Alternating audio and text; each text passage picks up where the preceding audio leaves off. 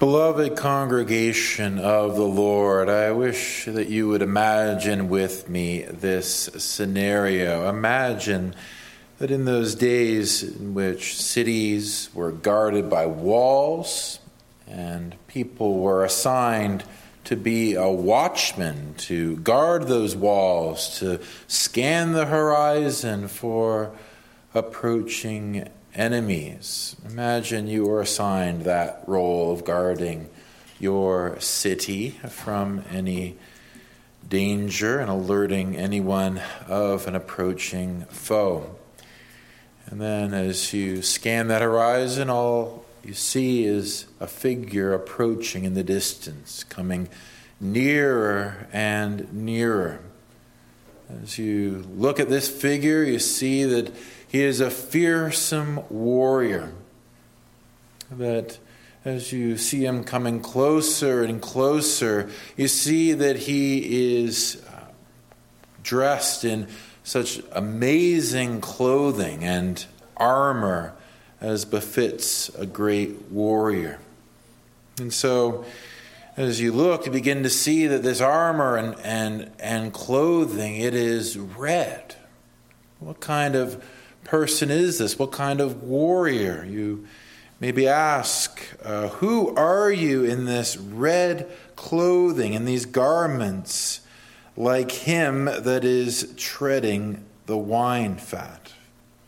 That's essentially what Isaiah asks in verse 2, playing the role of a watchman. He's asking this warrior, is it the case that you have been squeezing together grapes for wine and you've stained your clothing with these red fruit juices? And the answer comes there in verse 3, I have trodden the winepress alone, and of the people there was none with me, for I tread them in mine anger, and trample them in my fury. And their blood shall be sprinkled upon my garments, and I will stain all my raiment, or all my clothing. The picture comes into view. The warrior here, he is red in his clothing because he is covered with the blood of enemies, indeed the blood of the nations. He goes on to explain in verse 4, for the day of vengeance is in mine heart, and the year of my redeemed is come. These two things may not seem like they go together. Judgment and vengeance on the one hand, and redemption, salvation on the other. But for Isaiah and for those who received this prophecy, they were very important things that they go together. You see, in those days, the church of God, the people who served the living God, they were being oppressed by fearful enemies on every side. They were in captivity in Babylon. And the news that God is just, that he will punish those who have committed terrible injustice against the innocent, and brought with it the word of salvation, that God would vindicate his own and that he would save his own. Goes on to explain here that there is no one else who shares with God in this work of divine judgment, that he does it alone, for he is the judge of all the earth. The reality is that we also live in days of judgment. You have but to look around at the global instability, at the wars and the rumors of wars. At any moment, the fragile civilization that we inhabit, it could all come undone, and terrible bloodshed could be loosed upon the earth. The reality is that this is a fearful thing to consider, that God is just, and we live in a world where people despise him and his commandments. Justice and judgment is coming. Indeed, there is a day of perfect justice coming, where Jesus Christ, as the true judge of all people, he will set all things right. He will punish all enemies of God, and he will redeem his people. But also, in the meantime, before that final judgment day, there are many manifestations of God's judgment. And as I say, I expect we live in days where this will become more and more evident.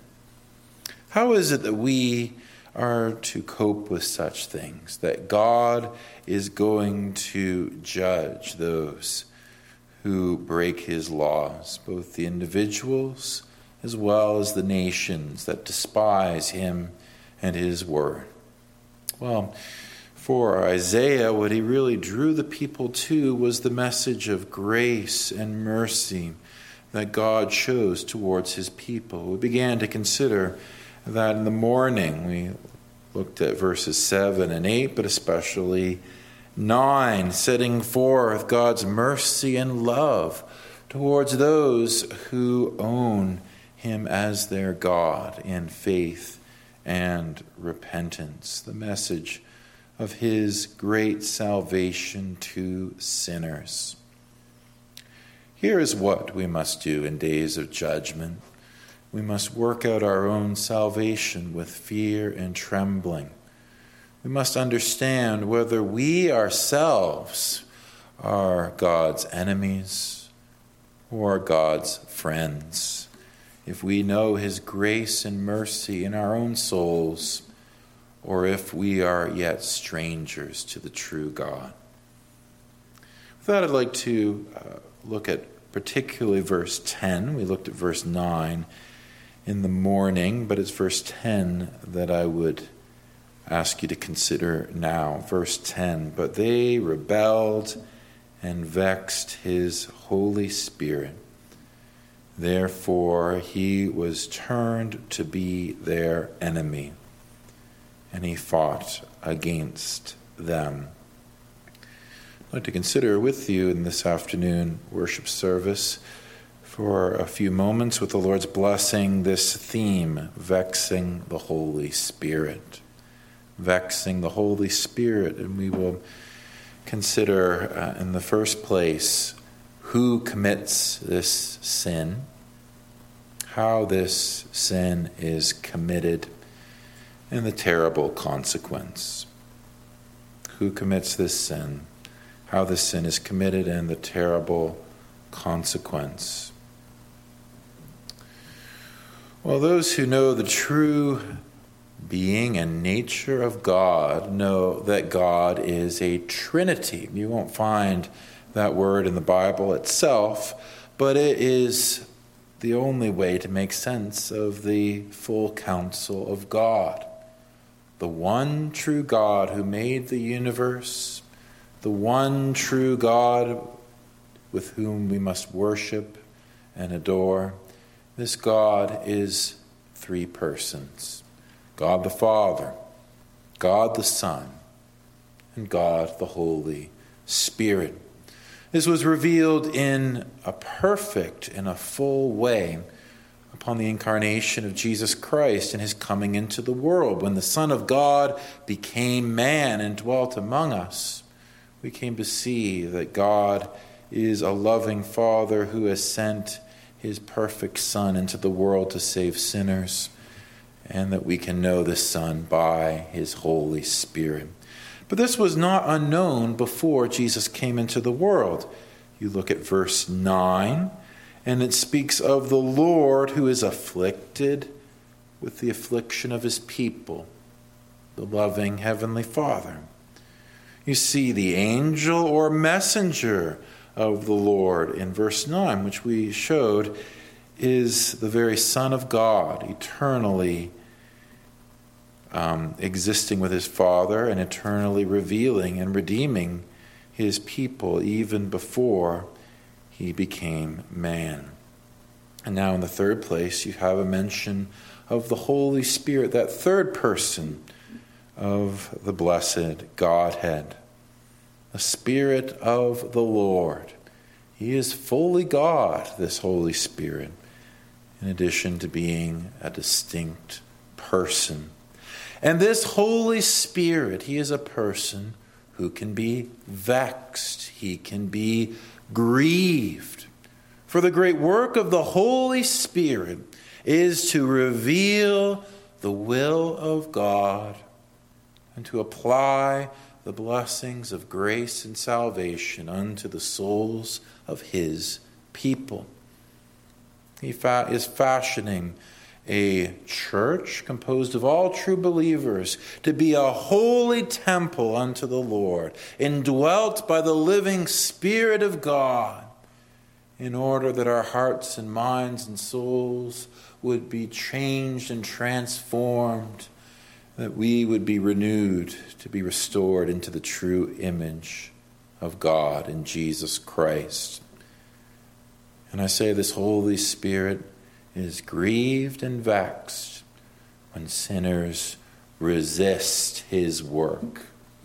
When sinners will not have the Holy Spirit to indwell them, when they would resist his revelations of grace, while they will not surrender all their minds and thoughts to his leading. And this is spoken of as vexing or grieving the Holy Spirit. And who is it? Who is it that commits this sin? Well, in the first place, you can see that this was a sin which Isaiah was very interested in. Isaiah was especially delivering this message. He wrote years before the people of God were led into captivity in Babylon, when that nation would destroy the worship of God, destroy the temple, and lead them away into a foreign land of idolatry. He was writing for that remnant. Years before they would be led into captivity, he preserved these words for them to read, for them to understand what was happening to them. He reminded them of how God had shown such favor unto them. He had brought them out of slavery in Egypt, through the wilderness into the promised land. He had a special relationship, God did, with his people, according to the covenant and agreement that he made with them, that he would be their God and they would be his people. He said he would make them a kingdom of priests, a holy nation. And they said, all that God has spoken we will do.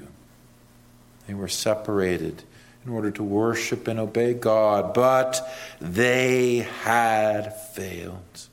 How was it that they had been led into captivity? Why was it that they had experienced such awful things of their very king being led away as a slave into the king of Babylon's palace? How some of their best men had been castrated and led to be the servants of the king. How it was that the very worship of God had been trampled underfoot and they had been led into a strange and confusing place. It was because they had grieved the Holy Spirit. Not that God had been unfaithful to them. They had been unfaithful to God. Verse 10, but they rebelled and vexed his Holy Spirit. This is some of the important themes of this whole book of Isaiah. Isaiah is a book that can sometimes be difficult to read because it's not all in chronological order and it spans a lengthy ministry lasting decades, and some of it concerns the distant future, concerning things that were revealed to him by the spirit of prophecy. But this theme of the rebellion of the people, of their disobeying God and vexing his Holy Spirit, it is most prominent in the first chapter of Isaiah, you see how it begins. Isaiah chapter 1, verse 2. Hear, O heavens, and give ear, O earth, for the Lord hath spoken. I have nourished and brought up children, and they have rebelled against me. The ox knoweth his owner, and the donkey his master's crib. But Israel doth not know, my people doth not consider. Ah, sinful nation, a people laden with iniquity, a seed of evildoers, children that are corrupters. They have forsaken the Lord. They have provoked the Holy One of Israel unto anger. They are gone away backward. It's interesting, he speaks of an ox and of a donkey. Even these stupid animals, they recognize their owner. They know who feeds them. But Israel, the people of God, they do not know their God when he calls and speaks unto them. It seems in particular, it was the revelation of the law through Moses that they were charged with despising. You notice that the verse that follows speaks of Moses as the one who was used by God to lead that people out of their slavery in Egypt. And it especially speaks of him there as the one who was given the Spirit. Notice the last line in verse 11. Where is he that put his Holy Spirit within him? It was the Spirit of God who allowed Moses to perform those mighty miracles that characterized his ministry. It was the Spirit of God that was used to reveal the commandments of God through Moses. And now it was this very Spirit that they were despising. You see, it's through the revelation of God and through his commandments that the Spirit of God is most clearly at work. When you open the Bible and you read it, when you hear the Bible read or explained to you, you need to understand what is happening. The Spirit of God is taking what he has revealed and inspired, and he is applying it to your conscience. He is striving with you. He is showing you today, you have sinned against God. You have wandered in your own way. You have forsaken the Holy One of Israel. You were created to know God, to glorify God, and yet you have fallen short of the glory of God. This is the work of the Holy Spirit. And we're reminded, aren't we, of what it was that man by the name of Stephen spoke to his own hearers in the book of Acts, where he said in chapter 7 of the book of Acts, verse 51, ye stiff-necked and uncircumcised in heart and ears, ye do always resist the Holy Ghost, as your fathers did, so do ye. This could have been said also to us. You see, we are no different by nature than Israel of old. We as well resist the Holy Spirit, in this way grieve him. We hear him explain to us our sins so clearly, and yet we find some excuse that allow us to wiggle out from under that strict condemnation. But even worse, I should say, is where we resist not only the revelation of the law through Moses, but the revelation of Jesus Christ. Indeed, the message of Jesus Christ was also revealed through Isaiah and the prophets and through Moses himself. But we ourselves today have a much greater accountability, for the fullness of the gospel is revealed through the completed work of Jesus Christ and the full testimony of the Word of God. And so we are held, you see, to an even stricter standard.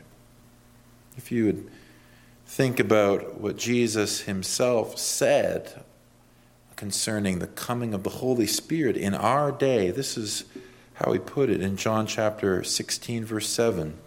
Nevertheless, I tell you the truth, it is expedient for you that I go away. For if I go not away, the Comforter will not come unto you. But if I depart, I will send him unto you.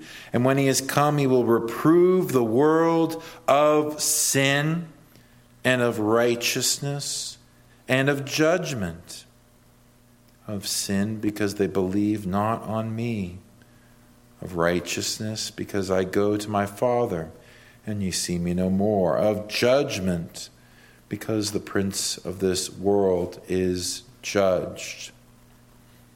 Yes, there is a revelation of the Holy Spirit also today, not only of the law of Moses, but also of the gospel. God has said unto you that he has sent forth his Son, that he has punished his Son for the sins of the world, that it is only that righteousness which is attained by faith in his Son that will avail before a holy God, that all those who believe not upon the Son of God, they are condemned. There is a message of coming judgment, upon, yes, the prince of this world, the devil, but also all those who serve the devil, all those who are sons and daughters of the devil.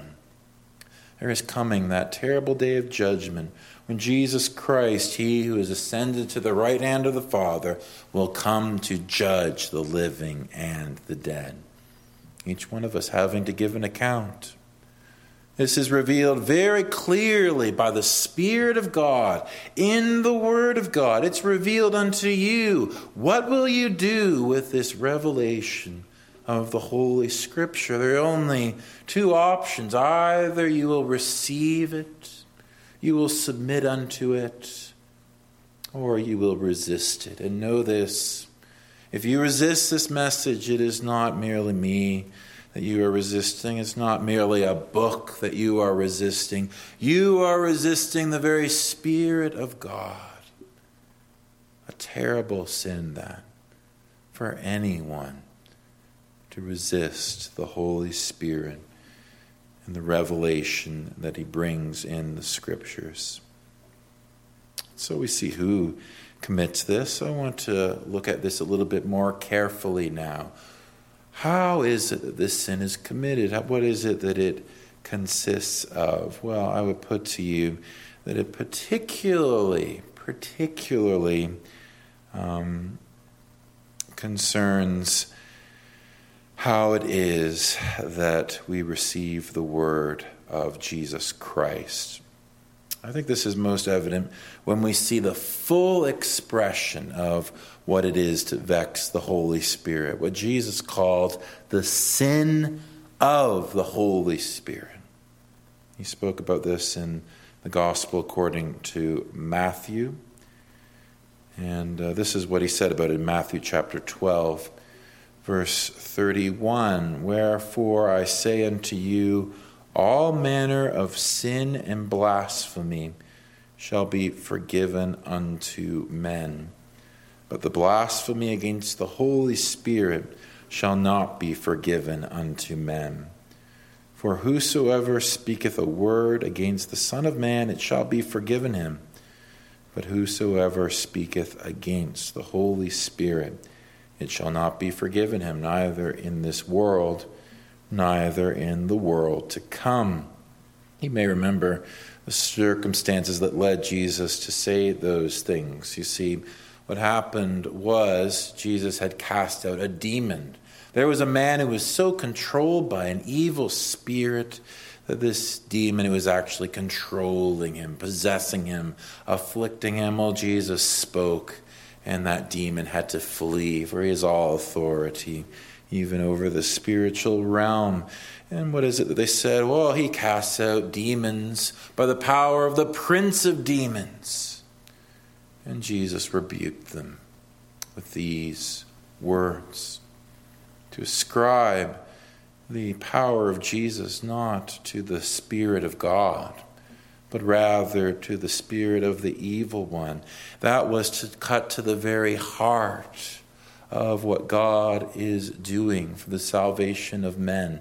It is to close you off from any possibility of salvation. This is a sin for which there is no forgiveness, where Jesus would speak unto you and say he would have you as his own, that he would present himself as your Savior, and for you to stubbornly and persistently and to repeatedly say, I will not have this Christ. That is the sin of the Holy Spirit in exquisite measure. And so you see, that is a sin which no true Christian can commit. That is a sin that bars you from what it is to be a true Christian. It bars you from any possibility of salvation. But is it not the case that Christians also can grieve the Holy Spirit? Isn't it the case that even if you are a believer today, you must watch out against the possibility of committing such a sin as this, lest God bring his chastening hand upon you? Well, indeed, it seems that the Apostle Paul refers especially to this sin of vexing the Holy Spirit, of which Isaiah speaks in his own epistle to the Ephesians, chapter 4 and verse 30. Grieve not the Holy Spirit of God, whereby ye are sealed unto the day of redemption. You can be sealed unto the day of redemption. You can be one who will surely have that full joy and pleasure in the world to come of all of the redeemed saints, when every tear is wiped away, when the full enjoyment of God and his blessedness is enjoyed without any corruption of sin, and we have the pure knowledge of God beholden through the face of Jesus Christ. Indeed, you may be saved and you may be secure for that day of redemption, and yet you may, in the here and now, grieve the Holy Spirit. What is it that he has in mind? How is it that you, Christian, may grieve the Holy Spirit? Well, it appears what Paul especially has in view, that you can grieve the Holy Spirit if you are living in known sin. Living in known sin. Yes, there is a difference between Christians and non-Christians. The non-Christian is completely given over to the power of sin. He cannot but sin. He is enslaved to his sin, and yet Christians also sin. Through the weakness of their faith, through the power of temptations, and through their not availing themselves of the means of grace to resist that temptation, they fall into sin. And what is it that Paul especially has in mind? Well, you look at that same context where he says, grieve not the Holy Spirit. Look at the verse right after verse 30 in Ephesians 4. Let all bitterness and wrath and anger and clamor and evil speaking be put away from you with all malice. And be kind one to another, tender-hearted, forgiving one another, even as God for Christ's sake hath forgiven you. You see, the reality is, if you are indwelt by the Holy Spirit, if you have surrendered yourself unto Jesus Christ because of that powerful work of the Spirit of God within you, so that you are belonging unto God, the reality is that that Spirit will war against your sinful flesh, your remaining sinful nature. What is it that your sinful nature wishes to do? It wishes to harbor bitterness and anger. It wishes to lash out in anger and evil speaking against others. It desires to live for self and to look down on others, to get revenge. It desires, in a word, to live according to that principle of the flesh, that principle of sin. And what is it the Holy Spirit longs for? Well, look at his very name. He is the Holy Spirit. the Holy Spirit. He is a spirit that is holy, is a person that is holy. He has no darkness in him whatsoever. He is pure light. He wars against the darkness. He wars against all sin that yet remains in us. He will not be content unless you fully surrender yourself unto him and unto the will of your heavenly Father. The Spirit would have you to be a forgiving person, not caring for every slight and insult against you. He would have you rather to have a spirit that delights to forgive and let go of the assaults against your dignity, remembering that anything short of hell is much better than you or I deserve. The Spirit of God would have you occupied with the things of eternity, the eternal destiny of the child of God with his loving heavenly Father, in heavenly glory with his Son. He would have you occupied with the knowledge of the living God, whereas the flesh within, he would draw you unto the things of darkness and perversion, selfishness, greed, lust, the things that bring death and decay, destruction and grief. The Spirit is a spirit of life, and Christ has come to give us life, and life abundant through the life-giving Holy Spirit. You have been purchased with a price, the price of the dear blood of the Son of God, and he would not have you, Christian, living the ways of the world. No, he would have you fashioned in his own likeness, transformed into the image of himself. And where we cooperate with this work of the Spirit as he indwells us, where we surrender unto him, this is where we bring delight unto the Holy Spirit's heart. Where we resist it, where we give in to temptation and known sin, this is where we bring grief unto the heart of the Spirit. And let me tell you this, Christian, you can never sin away your salvation. You can never utterly be removed from the grace of God, but you can bring such misery unto yourself and others. You think about David, that man after God's own heart, a king who was righteous, and he sees a woman on a rooftop. He sends for his servant. He takes that woman. Soon he's on this path. He conspires to murder her husband, to have her all to himself, covering up what the evil deed he has done. And it's left to this. His inner heart is grieved and vexed and sorrowful as you read his accounts of this in the Psalms. The hand of God was heavy upon him. He was tortured in his conscience. He knew he was resisting the Holy Spirit until that day Nathan came to him and said, "Thou art the man." And so he repented in dust and ashes.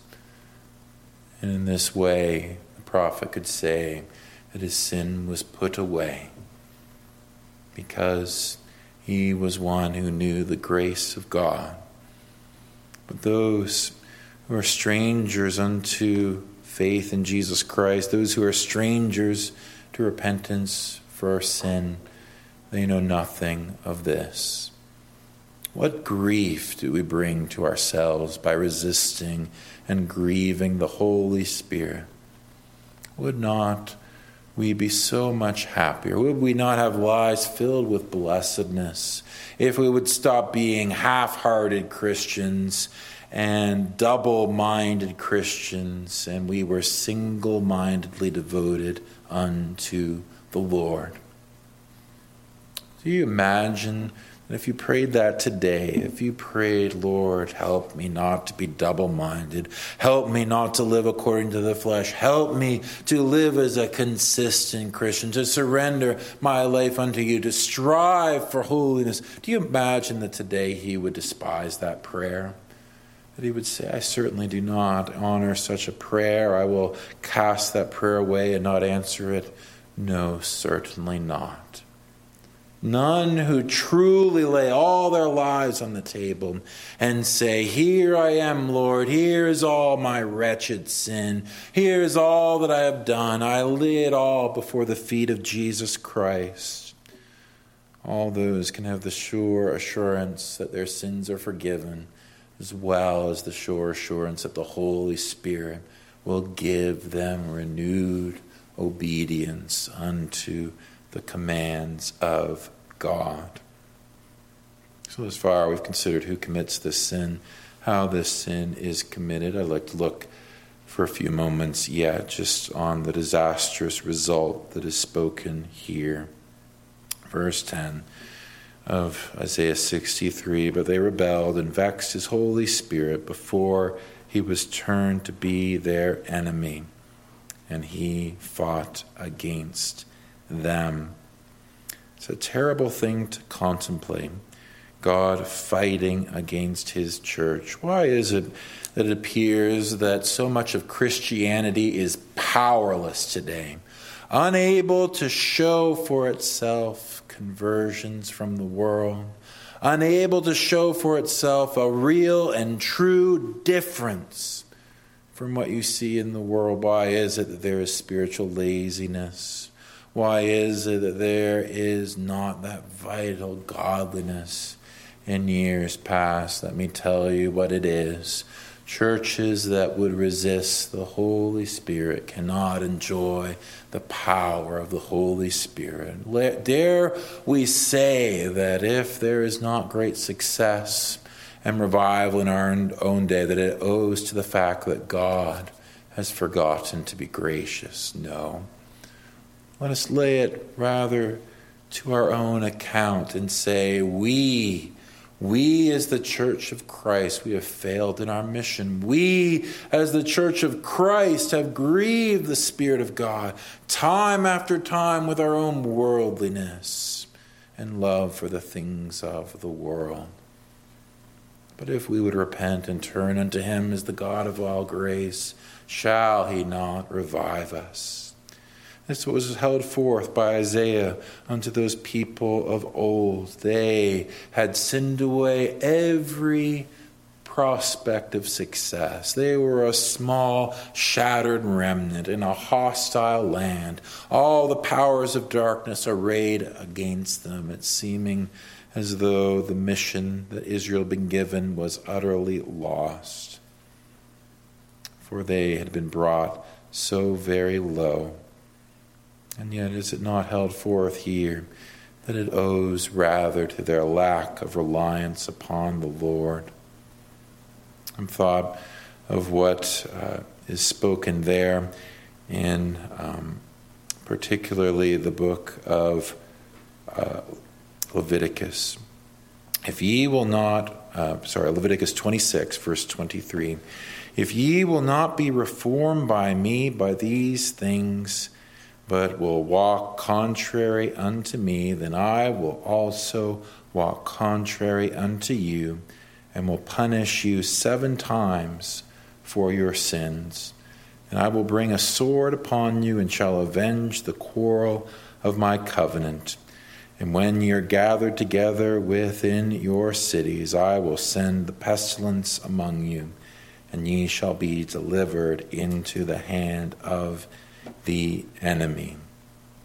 Reality is, congregation, and the people had nothing to owe their various judgments they'd received from the Lord's hands, but their own rebellion against the Lord's covenant.